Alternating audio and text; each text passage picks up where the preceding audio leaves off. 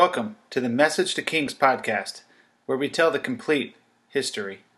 This is your host, Brett Heaston, Episode 2, Prehistory, Noah. After the fall from grace and the original sins in heaven and on earth, heaven and earth changed drastically. The earth seemed to spin into a bizarre, hard-to-understand, nasty place. And there was an infestation of darkness in every corner. For this reason, God decided to hit the reset button on planet Earth and save mankind through one family. Enter Noah.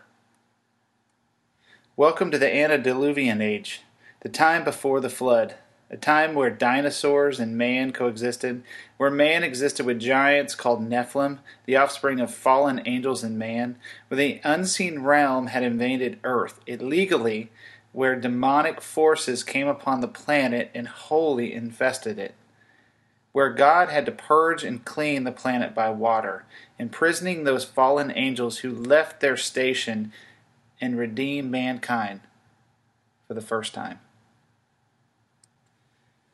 Before we go further, we have to understand the Nephilim, because we'll be talking about them for a while, until around 1000 BC, when David's men exterminate the remaining giants on the planet.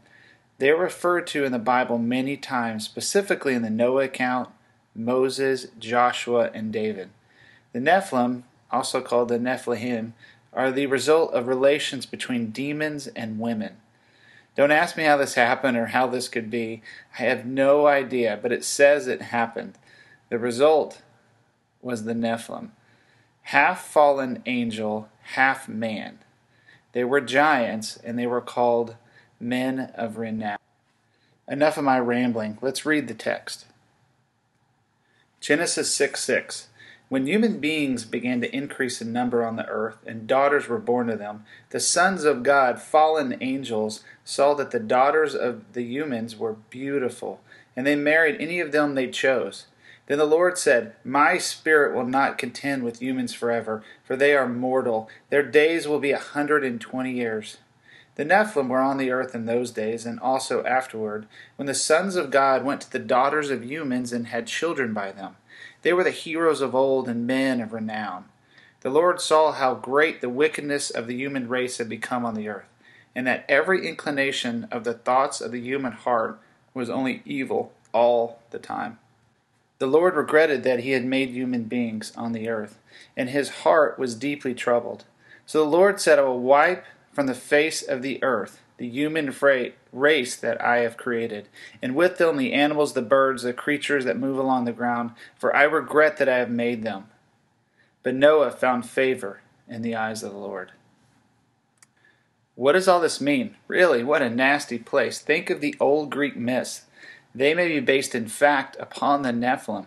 The story of Zeus is a similar tale. It must have been a horrific time, with the demons literally invading man and choosing what women they wanted. A time of giants. There must have been dinosaurs too, and who knows, maybe high technology. And the people of the planet lived 1,000 years. Again, this is prehistory and beyond our limited understanding, but this is what the Bible says. And like the last episode, you really have to use your imagination to even come close to understanding this age. I'm not going to try to give too much detail into the time period because there really isn't much to work with. There are some theories that could be quite believable, and I will address some of them later. According to the book of Jude, because the angels left their station, they'll be facing a greater judgment. They disobeyed angelic code by mating with women and creating giants, which would eventually be eradicated from the earth. The prophecy was judgment on the planet and all that had defiled it. Somehow Noah and his family were kept from being defiled on the planet, and they were chosen to be saved. Noah received the word and in faith built a gigantic boat for 100+ years. And when God speaks, it requires faith, and that's what Noah did. God gave him a word, and he began to build a boat, even though his word would not be fulfilled for over 100 years. This is the account of Noah and his family. Genesis 6:9. Noah was a righteous man, blameless among the people of his time, and he walked faithfully with God. Noah had 3 sons, Shem, Ham, and Japheth. Now the earth was corrupt in God's sight and was full of violence. God saw how corrupt the earth had become, and for the people on earth had corrupted their ways. So God said to Noah, I am going to put an end to all people, for the earth is filled with violence because of them. I am surely going to destroy both them and the earth.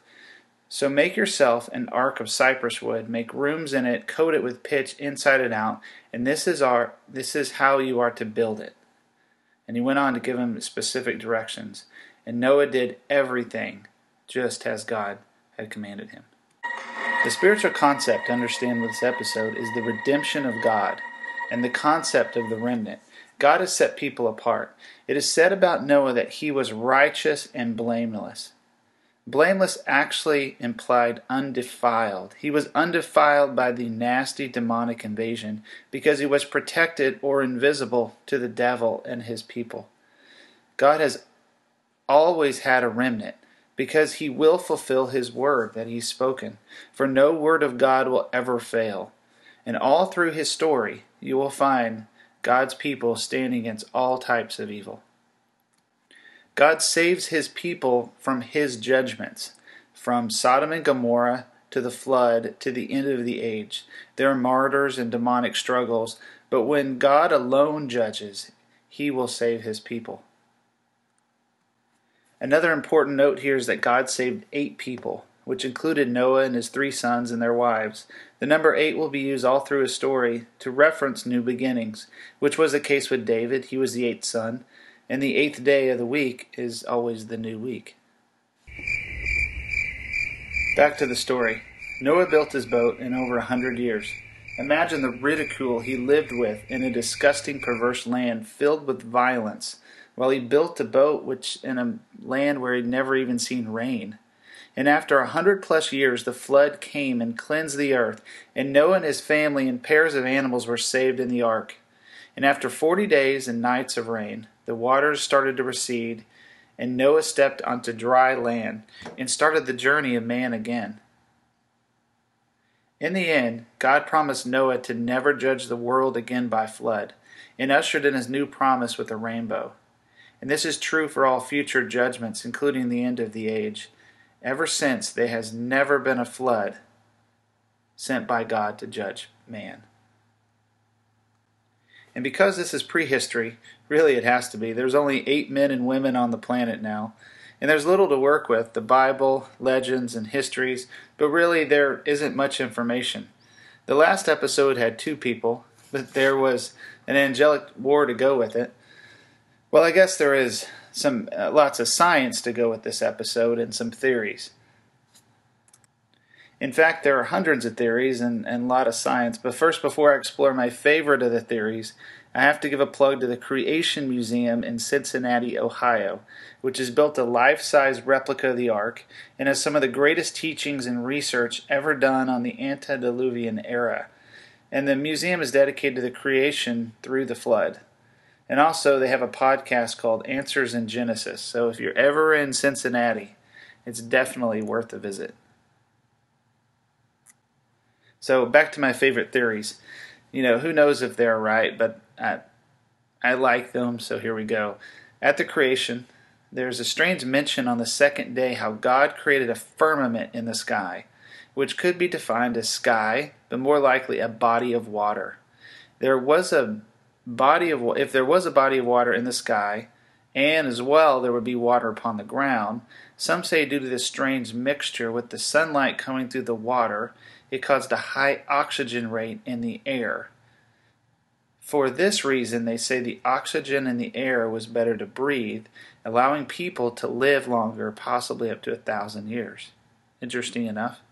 So when the water reservoir was destroyed, the planet was drowned. Geologically, all types of changes occurred as well. The waterfall could have split apart the continents, and the waters killed off the dinosaurs. And the lower oxygen level, of course, would have led to man living less years. And everyone agrees that the dinosaurs died instantly, which supports the flood. So that's many theories all kind of crunched together. If you like them, if you want to argue, you win. I'm not a scientist, but I just like these theories because They fit together the best. So to conclude this episode, it really is a crazy story, and the time is almost unbelievable. But we have to make sure we do not miss the bigger picture. God saved mankind from himself, which he will do again and again and again. Noah was God's instrument to save mankind. See, God is faithful to his people, and he promised to never leave us nor forsake us, no matter what is around us. We have to note one more thing. At the end of the age, God will have to judge the earth again. Everything will come into judgment. Even a righteous judge is still a judge, and judgment has to be made. And if you accept God's righteousness and atonement of sin through Jesus, you will be acquitted for. But if you do not, you will face the consequences of every evil deed committed in your life. Accept Jesus' free gift of forgiveness and grace, because at the end of the age, it says that gross darkness will consume the planet. And check this out. It says, as in the days of Noah. And God will have to come again to save his people. Accept his salvation today, not tomorrow. Do not wait another day. Hope you enjoyed this episode of Message to Kings. If you've enjoyed this podcast, please recommend a friend, subscribe to the podcast. If you have any questions or if you want to chat, please email me at messagetokings@gmail.com.